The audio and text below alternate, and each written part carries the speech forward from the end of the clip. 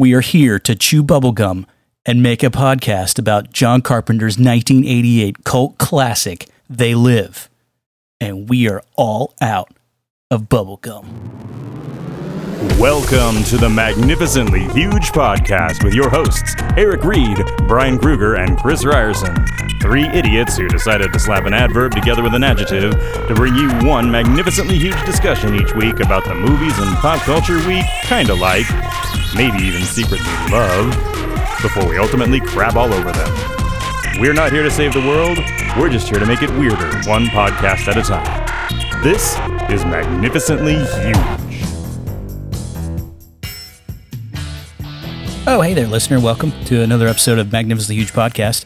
Thanks for stopping by. This week, we're going to dive into the deep waters for a little cult classic swim around John Carpenter's They Live, a little 1988 pseudo-indie where he kind of delves into an allegory about consumerism, and capitalism, and Reaganism all being kind of bad for us. In the guise of aliens taking over the world and, Rowdy Roddy Piper kicking some ass and taking names and chewing bubblegum. That's a big scene in there. You'll have to listen if you don't know it. By the way, if you haven't seen this movie, hit stop now. Go watch it. You really owe yourself that. And then come back and listen to us wax rhapsodic about the entire endeavor, because we love this movie. We definitely rank it higher in his oeuvre, Mr. Carpenter, and we thank him for making it. And we hope you enjoy. So, without much other ado, we're going to get into it. But first, if you like what we have to say, we invite you to email us directly at magnificentlyhuge@gmail.com. We like any takers who will give us feedback, opinions, recipes, etc., etc. You can also head on over to our social media feeds. We're on Twitter, Magnificently Huge Podcast, I believe is that. Well, at MagHuge, I think is how they do it over on the Twitter. Go ahead and like our page if you would. Follow along. Give us some comments and likes and retweets, etc., however they do that over there. Or you can find us on Facebook. It's Magnificently Huge Podcast, same thing. Follow the page, subscribe, whatever they do over there. Give us thumbs up, share us around. And we're also on Instagram if you like the pictures that we do for this here podcast. They're always fun. So any feedback there is also welcome. Then you can find us anywhere the podcasts are purveyed. You're listening now, so you've obviously found one of those spots. But iTunes is a big one. We invite you to head over there. Give us a 5-star rating. Sure, why not? Leave us a stunning review that we can read on air and really just sort of bask in our own glory because you really like us. Or if you don't, why do they hate us? It's just one of those things. So do that, or head on over to maghuge.com. That's our website where we've got site links, etc., etc. So that's the whole kit and caboodle. I've wasted enough of your time. You're going to waste even more with the stellar, fun conversation about John Carpenter's They Live. Are you ready to rumble? Sure. Okay, sure. Yeah, okay. Yep. Yeah. Robot roll call. I'm Eric. I'm Brian. This is Chris. And together Crow? Yep. It's Magnificently Huge 3K is what we are. We're silly tonight. We're silly. Yeah. It's the recording schedule is a little bit skewed, so this is all like weird when this happens. It's fun, but it's weird. Right? It's been only days since we did our Emmy Award winning broadcast on songs that are good from bands that aren't. Yeah. And it's fresh shit. Oh, I said it. This shit is fresh. Oh shit, that is fresh. This stuff is really fresh. So this is the challenge. Do people have fresh shit given the short time frame? I've always got fresh shit. I always figured that you would hold stuff in your fresh shit bag, Brian. I told you that I was doing it last time, so yeah. So I count on that. Some. I count on that because I know Eric doesn't ever have anything. Brian will always chamber around. He will always have something ready. So welcome to the fresh shit where we talk about stuff we've kind of done, sort of, in the last duration. Stuff we've watched. Stuff you should probably watch too, unless we tell you not to. I want to hear what Brian has to say. What do you think, Eric? Go. Yeah, okay. Good. So, I've been watching The Dark Crystal Age of Resistance, and Chris, you had brought this up a couple weeks back. I'm on hiatus. I crapped out because it's How far'd you get? like 3 episodes, maybe. It's tough. Okay. It's very languid in its pacing, and It is. Yeah, so. I'm about halfway through. I'm about 5 episodes in now. Okay. And I don't know, I think I'm getting more out of it than you were. So yeah, I mean, this is the Game of Thrones of puppet shows. Yeah, basically. Right? Yeah. There's like so much plot and so many characters and so many settings and all this stuff is going on at once, and it's a puppet show. But it's a good one. Like, so first of all, they do things that puppets are better at than like CG effects, right? So there's just all sorts of goo and hair and cloth and just things interacting with other things that really justify doing it with puppets, which I'm appreciative of. I applaud that they went practical, honestly, because of that reason. There's a certain artistry to it. Because any joker with a laptop can sit down and build something, but for a puppet show like this, takes an army of people who know what the fuck they're doing. It's impressive.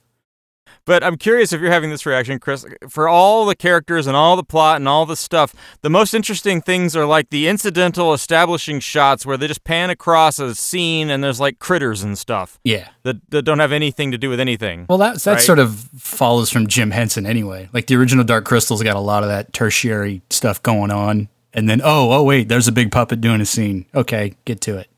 So, yeah. Yeah, and the other thing that I really appreciate about this is that it's a proper kids show in the old vein, by which I mean almost every episode has at least one scene in it that is designed to fuck kids up.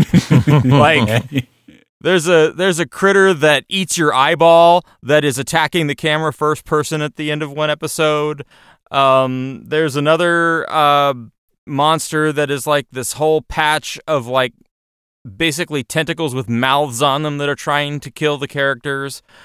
Just really fun, nasty designs that do horrible things to mess up kids. I'm all for this. Yeah, they definitely take a lot of time to put it all together, which is what's the most interesting. I mean, from a technical standpoint, it's astonishing. But again, it's very much European pacing. So there's a whole lot of nothing going on in between all the stuff that's going on. And it's hard for me. But I'll get there. I'll get there. And then the last thing I'll say about it is the Skeksis character of Chamberlain is just a magnificent design, a magnificent character design. And it was that way in the original 80s Dark Crystal, but just the way this character's face is sculpted, it tells you everything you need to know about this unctuous, manipulative asshole character. Yeah. It's such a great design. Well, and plus the voice acting is fun because you've got like Simon Pegg in there. You've got Jason Isaacs in there, Eddie Izzard, Mark Hamill. Yeah. This huge cast. Yeah, and Taron Egerton is the main Gelfling. And like, I don't like him. But all I can think of is Rocket Man when I hear him speak. So it that's distracting. But otherwise, voice cast is quite impressive. Yeah. Okay, so I've got a theme to my fresh shit. I got 2 more things. The theme is everybody's trying to be the next Game of Thrones. So, first I'm going to say I went and saw another one of those like premiere showings they showed at Alamo. I saw the first episode of the His Dark Materials series they're doing on HBO. I saw the trailer for that over the summer. Now I have not read the books. I have not seen The Golden Compass, which I'm told was a bad movie of some of the books. I know nothing about this thing. Was Golden Compass the one with Daniel Craig and the giant polar bear? Yes. Okay. Yes. Okay. Got it. So this is His Dark Materials. Our lead character will be played by the girl who was the junior Miss Wolverine in Logan. We've got the psycho killer chick from Luther in it. We've got the new Professor X, whatever his name is. I can't remember anybody's name all of a sudden. Was in Split. That guy. Yeah. Oh yeah, we know. Yeah. He's in it. Yeah, and then Lin-Manuel Miranda, I guess, will turn up. He wasn't in the first episode. What can I say about this? I don't know anything about it. There's an awful lot of world building going on, the languid pace, and yet the reviews I'm reading from people who've read the book say it's moving way too fast, and I'm like, really? Because, like, something needs to happen. It always strikes me, it was that was one that instead of going for Lord of the Rings, it was trying to do The Lion, the Witch, and the Wardrobe. It was trying to be, like a little hard-edged Narnia, I guess. Yeah. Is always the vibe I got. Yeah, so there's something about parallel worlds and all of that that they're foreshadowing. I don't have a read on this. I sat through the first episode and I'm like, I don't know. It might be good. It might be crap. I cannot tell. I watched a whole episode of it. No idea what I make of this thing. that's a ringing endorsement. Yeah. No, it's not. Damning praise, I would say. Holy shnikes. Yeah, so I'm going to give it a couple more episodes to see if I care. I mean, I watched that Carnival Row thing a while back, which was another, pretender to the Game of Thrones.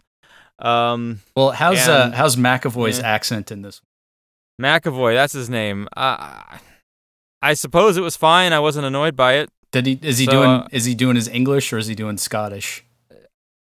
See, I've already forgotten, so I don't know. you know if he was doing Scottish. Think it was English. I don't care. I'm not focused on his accent. That's fair. Is it one of those really you're just like, please God, just let it end so that I can say I watched it? That's what that's what it sounded like. I mean, the problem I'm having with it is it was interesting when it wasn't focused on the girl who was apparently going to be the lead character. Those scenes were slow and plotting, and I don't know. I mean, there's nothing wrong with the actress necessarily, but it just felt like the editing was just dull when she was on her scenes. Other scenes were kind of neat. How does it look? Just don't know. I mean, they definitely spent the money on this thing. There's all kinds of CG talking animals. Because I guess everybody in this world has a little familiar. They call them demons, spelled Daemon. And I guess the deal is when you get to be a certain age, your demon picks its final form, but until then it can shapeshift into whatever it wants to. So our little girl's demon is constantly turning into different stuff, like ferrets and birds and things. There is, yeah. That's the same response Eric had to Iago in Aladdin. There is a group of people that is stealing little children away for whatever reason. And and the thing is that the guy who is the main guy in this group of child nappers, his demon is a fox, a little CG fox. And there's a scene where a kid's walking down a hall and the CG fox's silhouette walks across the back, and all I can think of was Dora and the Lost City of Gold, and I'm like, Swiper, no swiping! But well, that's a sub-reference none of us will get. Because you're the only one that saw that movie. Yeah. And yet you're laughing anyway, so there you go. Well, because I'm imagining the porno version, so... Wow. So I'm going to probably watch a few more of those. I'll let you know how it progresses. I wouldn't bother with it yet, at least until not there's some more episodes. But then that leads me to my other Game of Thrones pretender. Been watching the new Watchmen on HBO. I've been hearing about it. I haven't watched it because I don't have the HBO. So I want to know this. So it's not a straight adaptation. Not even at all. It's like some sort of like extension of the universe, right? 30 years later. Okay. It is the world of Watchmen 30 years hence. The world of the film Watchmen, not the book. The world of the comic book Watchmen. Okay. Explicitly not the film. There's squids falling from the sky in this thing. Oh, good. Okay. Although, and at least what we've seen so far is it's just like a rainstorm of squids, like hail, like little tiny squids, and everybody has to kind of take shelter. Aww. Unexplained. Aww. Little squids splatting all over the place. Like in the porno version. Oh, stop it. This is going in circles. I'm getting lost. They haven't really done a lot of referencing of the characters that were contemporary in the Watchmen book, but they're definitely hitting the Minutemen, specifically Hooded Justice, is probably the most we've seen. And I don't think it's... Go ahead. He's the one with the noose around his neck, right? Yes. Okay. Yes. There's a character who was a little kid during the Tulsa riots, where they reenact the Tulsa riots and lynchings and also this is a very, very racial show. Like Damon Lindelof, white man, doing a show. Oh my God! About the Lost guy, blacks. fuck him. Yeah. No, I'm not watching it then, because he screwed me twice now on Lost and on Left Behind. Yeah, the Leftovers. The Leftovers, yeah. This is his Watchmen. Yeah, The Leftovers had like this huge amount of promise, and then I get to the end of it, and I'm like, oh, fuck you. Yeah, I'm not trusting that man no mo. Yeah, so I don't know what to make of Watchmen. Watchmen is, I mean, the soundtrack is by Trent Reznor and Atticus Ross, so It's got that going for it. How does it stack up? Color palette and cinematography is really smart. Definitely evocative of the comics. How does it stack up to what? How does the music stack up to the other stuff that he's done, like Social Network? It sounds exactly like everything he's done, and the Vietnam War, all that. Yeah, it sounds like it's all either It's all either Batman or The Simpsons. Okay, fair. Sure. Yeah, Watchmen. One of the things that's interesting is if you think about the actual book, like none of the characters other than Dr. Manhattan was actually a superhero. They were just kind of regular people who put on costumes. Yeah. And they were crazy. Yeah. And in this Watchmen, that's taken very seriously. So like the costumes are barely costumes. Like the people who are dressing up basically are like, yeah, I'm going to kind of like just put some makeup around my eyes and wear a bandana around my mouth and pull up a hood. That's about as much as you get. Or I'm going to put on a ski mask. You know, like the masks that people are wearing are barely masks. It's all kind of done on the cheap. Would you be better served watching Kick-Ass 2? Different entirely, right? Like, Okay. I mean, Kick-Ass 2 has more of a superhero thing. This is very much a show about racial tension and, the cops are putting on masks so that they can avoid repercussions for the, how shitty they're being. Okay. And the big twist here in this world is that Robert Redford became president after Nixon in like the 80s, and he's been president for 30 years and has instituted like his liberal utopia and has paid reparations to the black. Yeah. So like one of the first scenes is a white guy getting pulled over by a black cop and being super nervous because the black cops are gonna beat up on the white guy. Oh, this sounds... Now it really sounds offensively bad. Yeah, I can hear Eric clawing out his eyeballs already. It is really asking for it. Like they had better stick their landing or they're in trouble. Okay. Well, when you finish this one, let me know how it compares to The Boys, which is the Amazon one, because I really like which is The genius. Boys. Yeah, it's that totally one's different great. vibe. Okay. Right? Like The Boys is fun and dark. This is just dark. Okay. There's a lot of folks who are going to be pissed off because the 30 years after he was around, Rorschach's symbols have been co-opted by the white supremacists. Which so happens. Like all the white militia dudes are wearing Rorschach masks, and there's a lot of Rorschach fans that are pissed. I want Alan Moore to get a YouTube channel so I can just watch him looking at the camera and going, "Oh, fuck you, Yeah. fuck you."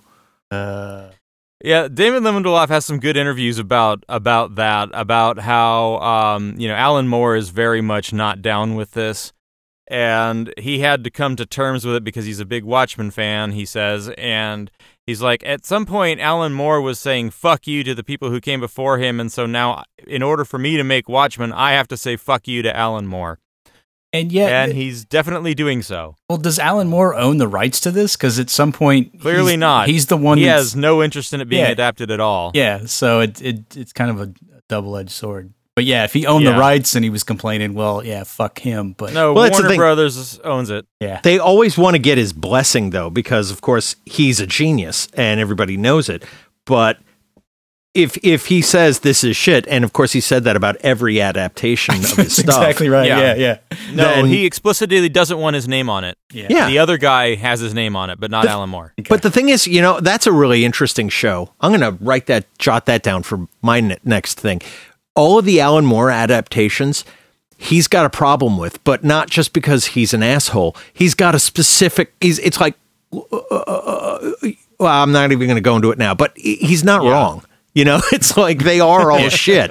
They all serve the purpose of somebody else who couldn't write their own goddamn thing. So they just lifted him. He's not crazy. Yeah, it's crazy. It's kind of like a legal theft if you think of it. I'm going to take your idea and just sort of, twist it around to my purposes, but I'm going to pay you some rights money. Yeah. So does Dr. Manhattan show up at all? So not yet. But they're definitely foreshadowing his return. Okay. He's on Mars. Okay. I just want to know if they show his dingly dangly. That's all. So we do have Ozymandias, played by Jeremy Irons, who is, so far, he's kind of the Tales of the Black Freighter in this show, in which they cut away to Ozymandias in his palatial estate somewhere, unconnected from everything else that's going on in the show, and he has these servants, and he's writing a play, and part of his play is the genesis of Dr. Manhattan. And when that plays out, we learn that his servants are all clones of each other's, because he actually burns one to death as part of producing his little play when Dr. Manhattan is locked in his thing, and the experiment goes awry, and then there is a guy who has his blue dick out, being Dr. Manhattan on stage. There's the porno. Thank you. Yep. Aww. And that's all I got. Okay. Did you do anything this week, Eric? Yeah, I got one, and this one's very quick, just like the show, because it's only 6 episodes, and it's called Zomboat. And it's God. Fuck. God. No, this is great. It's okay. In Birmingham, there is a zombie apocalypse, like you have. And these 2 women escape on a canal boat. A canal boat goes 2 miles an hour. It just goes put, put, put, put, put, put, put, put. Yeah, but zombies can't swim, right? And the zombies are just like walking along next to them on the canal. And they're trying to outrun, and they're trying to basically go the 150 miles to London on this, putting boat. It's so funny. And they reference zombie movies and zombie shows all over the place. They are very aware of it. And they basically put in every real life moment you've ever thought watching one of those things, like, well, doesn't like a car get stuck on top of a zombie? Why, yes, it does. And they keep trying to like, they keep stabbing this zombie woman in the head, trying to kill her. Just it's icky. Oh, I felt it. He had touched a bone. Ew. And they're like doing what you would do. But in this world, you zap them in the heart and they die, not the head, and just to show that all the zombie material is incorrect. But this is like a vampire thing, Yeah, it's all made up. Yeah, and the first episode we were counting up. Okay, there's a Walking Dead visual reference. There's a Shaun of the Dead reference. Dead. There's a Zombie Land. I mean, it's like they know they're doing this, but it's funny. It's not like, oh Christ, okay, I get it. You watch zombie shows. No. They've watched zombie shows, and here's every problem they've had with a zombie show. And it's really funny. It's because it doesn't go very deep. It's, these two, there's also two guys who there's two male characters, there's two female characters, and they have lots of repartee. And it's all very Birmingham. Oh, we got to catch the boat. Yeah. And are they fast zombies or slow zombies? Yeah, that's a good question. I think because there's a fresh zombie and she was kind of fast. Generally, they sort of lumber. So they kind of do whatever the fuck they want. No, they're not 28 days later fast. Okay. Because when that one came out 28 days later, I remember everybody losing their shit because the zombies were fast, as if somehow that broke some law of nature. And I'm like, just get over it. It's a fucking movie, for fuck's sake. I remember they're off to England. Yeah. I remember those conversations, and I was just like, they're not zombies, though. They're infected. Zombies are dead. These people aren't dead yet. It. Okay. Yeah. And well, these are the conversations I have with my zombie movie friends. Okay. Yeah. Your imaginary zombie movie friends. And then they're not imaginary. They're on World of Warcraft. It's an MMORPG. Oh, fuck off. Yeah, Brian's over here going, I don't watch zombie movies. I don't care. And I'm like, but do they go fast or slow? Yeah. Which is it? Yeah. I feel no shame because I have not watched any puppet Lord of the Rings of Thrones shows. You should. I haven't even watched the Throne games or whatever. I did see a preview for See or Sight or View or whatever the fuck it's called. Some show that is a knockoff of Throne of Games that is going to be on that Apple Plus channel. And it looks just as awful as anything.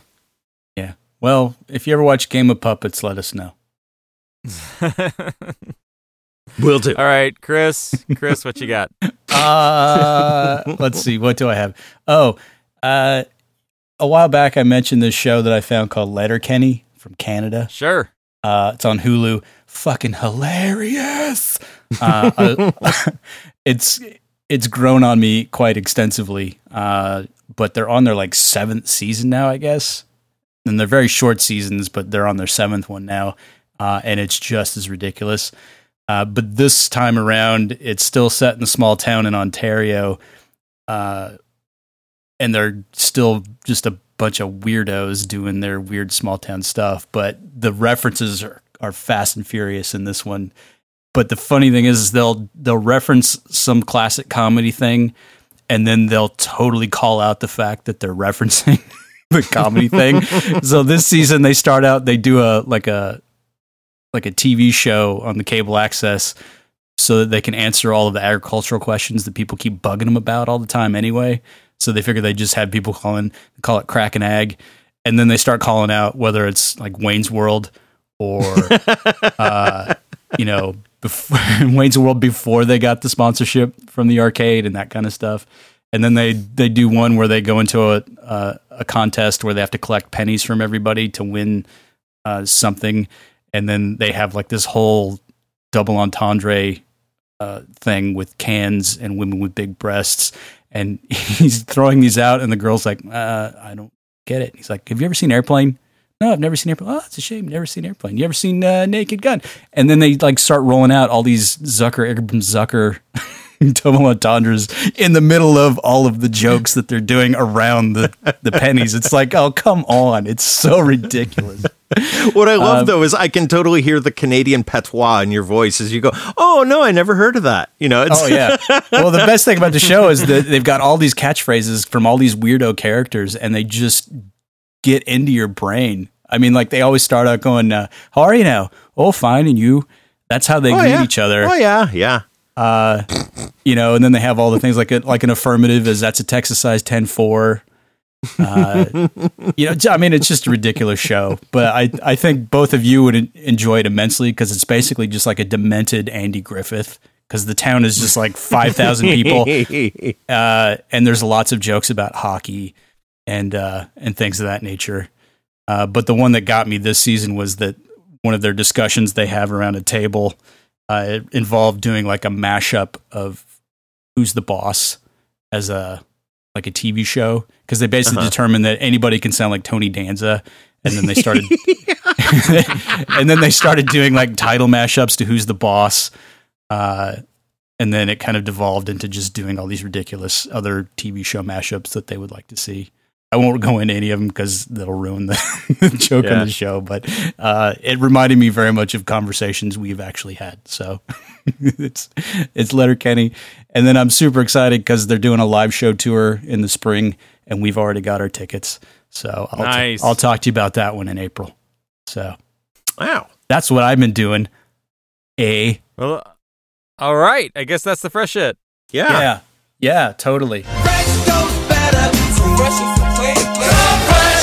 This is kind of a cobbled together last minute hasty sort of show, because it dawned on me that as of this recording, we are now one day out from the 31st anniversary of They Live.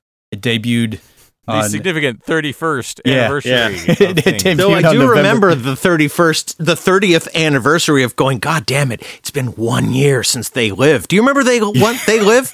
It was awesome. But I saw a bunch of stuff on it, and it made me laugh, because previous to that, I'd seen all the stuff going around, all the people talking about Blade Runner, and how we're now in November 2019, so we've actually officially caught up to Blade Runner. And then while I was wrapping my head around that, I saw all these things pop up about They Live. Then I went, oh, shit.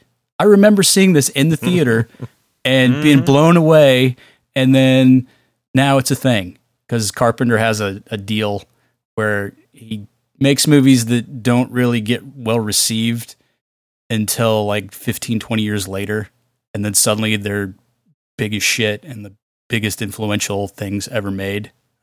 This is one of them. So just thought I'd like to hear your thoughts on They Live. Well, let's assume that there are people in the audience who have no idea what They Live is. You want to give a quick plot synopsis? Sure. Okay. So basically, it's set in the late 80s, 1988. Reaganomics is full swing. It's the me decade, and you've got a bunch of homeless people, and Roddy Piper, the former wrestler, is sort of transient, can't find a job, living in a homeless camp, and then discovers by accident that aliens have taken over the world, but they're doing it in such a way where they're hypnotizing people through television and media and through subliminal messaging to keep us docile. And they can see the aliens with these special sunglasses that some underground militia thing has got going, and then he gets embroiled in that, and eventually they decide that they're going to take out the aliens. It's sort of like a weird V situation, but instead of the Nazi allegory, it's all about how media is dumbing everybody down. Yeah. Is that a fair assessment? I think the thing that everybody remembers the most is a visual reference, which is the cuts between him putting the sunglasses on and taking the sunglasses off. And so he'll look at a billboard, and the billboard is just an advertisement for something. He puts the sunglasses on, the world is in black and white, and the billboard is just a big white sign that says obey. Yeah. Right? Like there's all the money says this is your real God. Yeah. Yeah. Like, there's the cityscape where he looks out, and it's like, instead of the billboards and the signs for the hotels and things, it's just like obey, consume, conform, work 8 hours, sleep 8 hours, play 8 hours, watch TV, submit, marry and reproduce, obey and conform. I mean, it's just like all these weird, like Orwellian slogans just hidden in plain sight. And the aliens are just normal people, except they've got this makeup on their face that is this basically your skin has been ripped off your face makeup. Yeah, they're sort of cadaver-like, basically. Yeah. And because every time you see them that way, everything's in black and white, they were able to keep the budget way in line, because you get away with a lot more in black and white than you would in color. Yeah. With a makeup job like this. Yeah. It's basically, the whole thing is just an allegory for how fucked Reaganism was, and the 80s in general, and capitalism as a giant failed system. Oh yeah, and they're not subtle about it either. They really drive it home. There's a scene where he's looking at the TV, and there's a guy in there that's like, "It's a new day in America, and everything is better, and the future is bright." And he looks at it, and he with the sunglasses, and just says, "I knew it had to be something like this." You know? yeah. In the middle of the shopping. Well, the thing is, it's just a little like history on the making of this. So Carpenter made Big Trouble in Little China in what, like 86. And that was like a super big budget action comedy thing that no one got. And so it tanked out of the gate. That one has gone on to become a massive cult classic, obviously. So studios didn't want to really give him any money. So he had to start figuring out ways to finance stuff. So he kind of went back to his indie roots. And then right after that one, he made Prince of Darkness, which is the one about it's like Satan coming back through the future or some shit. It's a really trippy, freaked out movie. And then he made They Live. And They Live opened #1 the weekend that it came out. So that was like November 4th, 88. And then it went away almost immediately. Sort of gestated and then became the thing on video, as so many of these things that we talk about here. I'm pretty sure I saw it in the theater with you when it came out. Yes, yeah. Dollar Theater, I think, is where I saw it. See, John Carpenter's one of those people who has a cult following for his work, and studio people hate those kinds of filmmakers because they can't push them around as much. So then they just sort of deep six whatever, they put out. This one, I think he kind of knew that, and so he was like, "Well, then, fuck you. I'll make a movie for me." And it's so beautiful. There is a 6-minute fight scene. There's a 6-minute alley brawl. This is what made me go, "Oh, I love this film, and I will forever." The two protagonists have a fight where Roddy Piper is trying to get the sunglasses on.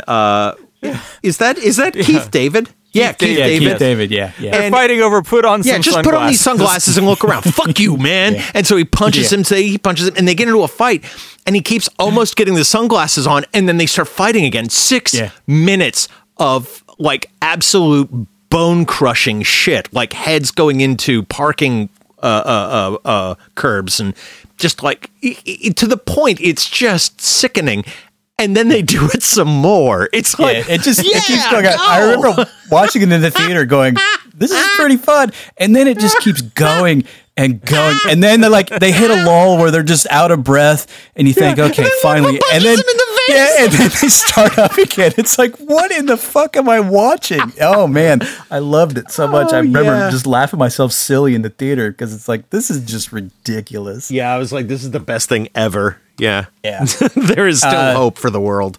And that's like an hour into the movie too. So that's after what I think is the shining moment in the whole movie, after Roddy Piper has got the glasses on and he's seeing the aliens, and then he has stolen the firearms from the 2 alien cops, and then he just starts indiscriminately murdering aliens on the street, and then winds up in this bank, and he's got the best line. It is probably of any John Carpenter movie ever, when he goes, "I have come here to chew bubblegum and kick ass.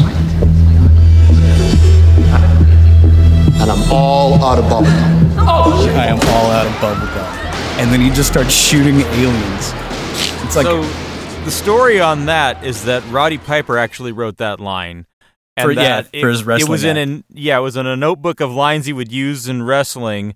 And Carpenter read the notebook and was like, "Oh, that one. We're using that one." Yeah. It's like that. And then the other one after the fight scene, and he turns to Keith David and just like, what is it? Life's a bitch. Life's a bitch.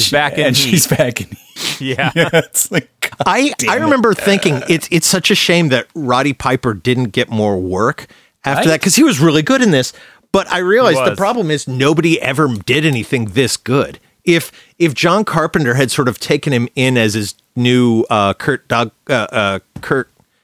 Russell, he could have done more, but there was nothing as good as this film. Well, which is funny because Carpenter had actually almost cast Kurt Russell in the role of Nada. But then he started looking back and he's like, well, I used him in Escape everything. From New York. I used him in The Thing. I used him in Big Trouble in China. He's like, I need a new guy. New guy. It wouldn't have been as good because Kurt Russell would have taken it seriously, and even Pliskin did a little. Yeah. Roddy Piper treats it like it should be treated, as a pro wrestler. I look at this one, he looks okay. I look at this lady, real fucking ugly. I mean, real fucking ugly. Yeah. Like the one alien touched their hair up in the reflection in the window. He's like, that's like putting perfume on a pig. Yeah. I love the moment also when he's having his freak out after he's just put on the glasses and he's shouting about what he can see. And one of the aliens reaches her watch up to her mouth. I got one that can see. Yeah. And then they all start coming after him, and then he gets the gun and he starts killing him, and then one is like, I've spotted him, he's in this spot, and then the guy just vanishes into thin air, and it's like, you are way outmatched, dude. Yeah. There's a lot of nice like B-movie touches. It's got a very heavy Invasion of the Body Snatchers vibe, which I dig. Yeah. But it's also very much of the 80s because it's a giant middle finger to everything capitalist that was wrong. I mean, even now it's sort of has very large echoes into what we're dealing with today. It's very weird. Another line that Carpenter ripped from somebody else is towards the end of the movie. There's a guy who turns out to be a collaborator with the aliens, and I guess that guy was given a line that one of the producers said to Carpenter, was like, What's wrong with selling out? Everybody does it. There's nothing sinister about that. Yeah, really. Well, that's the beauty of the movie. It's all about how evil is just banal. I mean, it's just give them money, they're happy, it's fine. It goes on. It's not a complicated movie. It's not a long movie. It's very much an 80s A to B to C. This is what's happening. Guys got a gun. People shoot at each other kind of movie. Well, I like the fact that it's a slow burn, too. I like the subversiveness of this movie because if it's an allegory for the fascists do already own us. And we aren't seeing it because we've got TV and we've got all this entertainment. We've got our iPhones. We've got these magazines. We're just entertained to death. And the whole idea of putting on sunglasses and showing you the real message behind all the movies and all the TV and all the toys and all the shit is that they own us.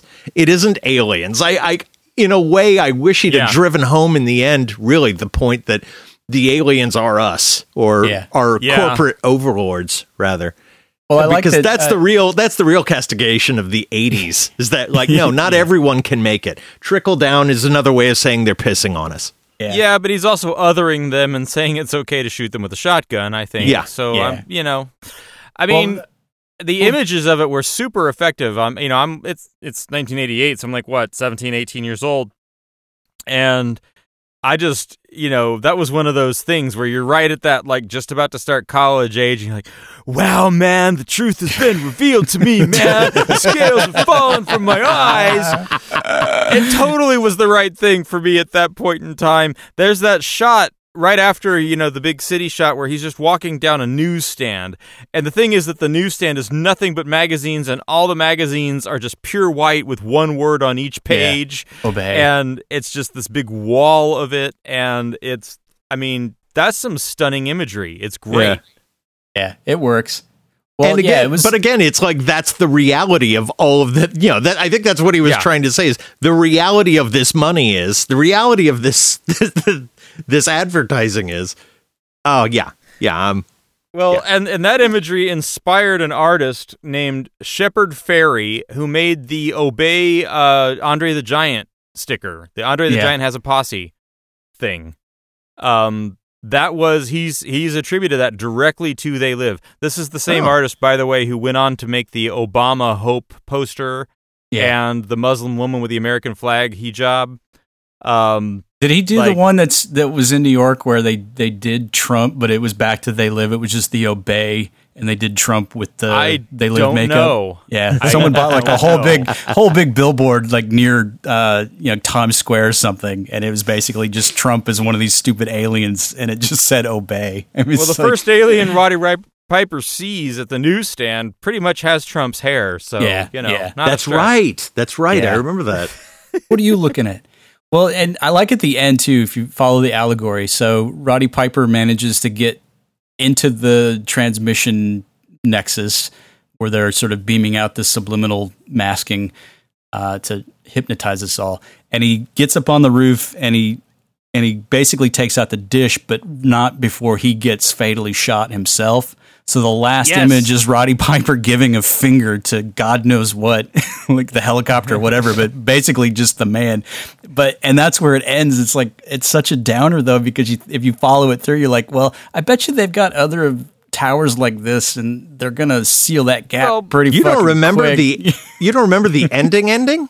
There's like the very, very ending is a woman in bed with the dude when all the shit turns off and he's like, what? And she realized she's fucking a skinless alien guy. It's like everybody now is aware. Yeah. Yeah, that's not going to get undone easily. That's the point. He dies, but he gets I think it would have made for a great part 2 where all the alien things are like, okay, well, I guess the jig's up, so we're really going to march you into concentration camps now. Yeah, the vibe would have been totally different on that. Yeah. Well, and this is also one that they had talked about remaking. I think Matt Reeves at one point was set to do it, and I think that's a mistake to even touch this one because it's just it wouldn't work. No, they're going to turn it into a 7-season long HBO series and people they're still not smart enough for this. That what's the name of the I mean anyone can look it up. The girl from the Netherlands who she got to speak at the UN. Thunberg? Yes. And she had said, she was saying, how dare you sell off our future? This is for your profits. She had this comment about your profits. And the reaction globally was, what? We have to give up profits? What's wrong with profits? But we like money. What the mama? If you tried to make They Live and deliver the same message, you'd get the same reaction. Oh, what? So money's bad now? Fuck you, commie. Yeah. Yeah, so basically, we're not just living through 80s nostalgia in terms of fashion, everybody. We're living through 80s political nostalgia as well. Yeah, because people are myopic and forget. And nothing gets better. Nope. Yeah. Well, I like that this is a stripped down movie as well for Carpenter. I think as much as I love Big Trouble in Little China, I do think that was necessary in his career to kind of bring him back down a little bit because he was starting to get crazy. Star Trek or really any creative endeavor, like restrictions, limitations breed creativity. Yeah, true. Yeah, because he did that one and they tanked. And this one, it was like a $3 million budget and they shot it in like 8 weeks. Boom. Yeah. Big Trouble in Little China has a lot of great stuff in it, but it is overlong and it is too fat. I mean, you can see that it needed a lot of scaling down or it needed more money in other places. But yeah, it's kind of good that it failed. Everything after that, I think, is more interesting. Well, maybe, because after this one, he did Memoirs of an Invisible Man. Okay, I take it back. Yeah, I have extreme problems with that one. And then a couple years later, he did the... he said he would never make a sequel to one of his movies because the only reason anyone goes to a sequel is to see basically another version of the same film again. And so when he was finally forced to make Escape from LA, he literally made the same movie again. He's literally quoted as saying, the only reason that people make sequels is so they can make the same thing because it's safe and people want to see the same thing. So that's why they go to sequels. And then he literally made the same goddamn movie. As if to prove his point. He's consistent. Yeah. So that was funny. But this one, where would you rate this in the Carpenter oeuvre? Like, how high up would you put this one? Way high. It's after Halloween. It's after Big Trouble in Little China. It's after The Thing for sure. But maybe fourth. Okay. Yeah, I'd say what? The Thing, Dark Star, Prince of Darkness, then this. Interesting. Eric pulling out some deep cuts on that. I like one. Prince of Darkness a lot. It's a fun movie, and it still freaks the shit out of me. Yeah, so that's why I like it so much. Yeah. It works. Yeah, it's just very like. Have you ever seen The Haunting by Robert Wise, the early '60s one? I don't think I have. Oh, that one is all mood and atmosphere. It's basically people with like extrasensory abilities, like they can sort of vibe things, end up in this haunted house for an experiment, and then basically one of them just loses her fucking mind through the course of the thing because the ghosts are just very malevolent. It's like all atmosphere, it's all creepy. That's the vibe you get with Prince of Darkness. Yeah. So it's a weird, if you look like you go from Big Trouble in Little China to Prince of Darkness, that's like a 360 about face, 180, whatever. And then you go to They Live, which is sort of a weird veer off of that sort of path. It's like his career doesn't make any sense if you look at it in a linear fashion. But I think Brian is right. Once you scale John Carpenter down specifically, he gets better because Prince of Darkness has one of the best scares ever in a movie, and it's just done with like a handheld video camera.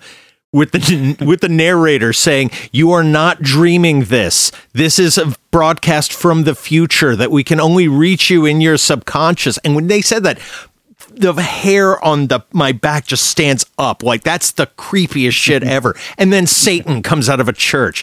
It's like, that's just, how do I scare the fuck out of people with, $8? Yeah. And he does That's how you do it. That's how you do it. Well, yeah, They Live as a nice little departure, but it's still fun. So the only other thing I have to say about They Live is there's a game called Saints Row 4, and in Saints Row 4, Keith David plays Keith David. Keith, listen to me. And at one point, there's a They Live themed level, and you unlock a Roddy Piper skin in this game. Get away from me. Nice. So, there you go. Guys, there you go. Hey, I'm Roddy Piper. Hey, I'm President of the United States. So fuck you. Sure. Why not? Well, Prez, we got visitors. Soon, the whole world will know the truth. The satellite's what's controlling Keith. You take care of it, I'll handle him. Well, I like the fact that, talking about scaling it back, that Carpenter, he's a pro. I mean, he knows how to make a good, solid flick, but he basically, for Roddy Piper, told him, here's this character. I want you to go and just create his backstory, but don't tell me about it. I just want you to create that so you have it, so that we can see that on screen. And so, yeah, apparently Roddy Piper came up with this giant backstory for his character that you never hear anything about. Roddy Piper is now dead, and no one knows it. Yeah. No one ever will. So now when you watch it, you're like, you don't really need to see it, do you? Because when you first see him in the film, you can see in his eyes that he's got a lot of shit behind him. Yeah. I mean, that history is there. It worked. Yeah, which is fun. But it's also kind of a funny juxtaposition, too, using him as the star. Because when they went out on the press junkets, Carpenter was all talking up the anti-capitalist, fuck you Reagan sort of vibe that he was going for. And he wanted Piper to talk that up as well. But Piper was very hesitant to do it because he was actually working in the country under a green card. So he didn't want to get real political. So let's face it, his audience for wrestling is probably pretty heavily Reagan supporting. Yeah. Right? So he didn't want to hackle anybody. So he kind of hewed pretty middle of the road, which always makes me think of the line too when Keith David is telling him, he's like, "Man, you just gotta walk the white line, man. Walk the white line." He's like, "White line? That's the middle of the road. That's the easiest place to get hit." And I think we could end it on that if we wanted to. We can. Yeah. Okay. But not before we tell you that you need to get in touch with us to tell us what you want us to talk about. Because you've listened to the whole show, which means you'll like us at least a little bit. Yeah. So you can find us on, let me see if I can get it right this time. Facebook You fucker. at Magnificently Huge, and on Twitter at MagHuge. Yeah. And you can email us at magnificentlyhuge@gmail.com. How am I doing so far? You're good. You're Okay. 5 for 7. You can find us on iTunes or Stitcher or wherever you partake of podcasts, obviously, because you're partaking of this. And we would appreciate a review, even if you didn't like it, so we can find out what you don't like, so we can do better. And we love reading your comments. We'll even read it on the air if you think this is on the air.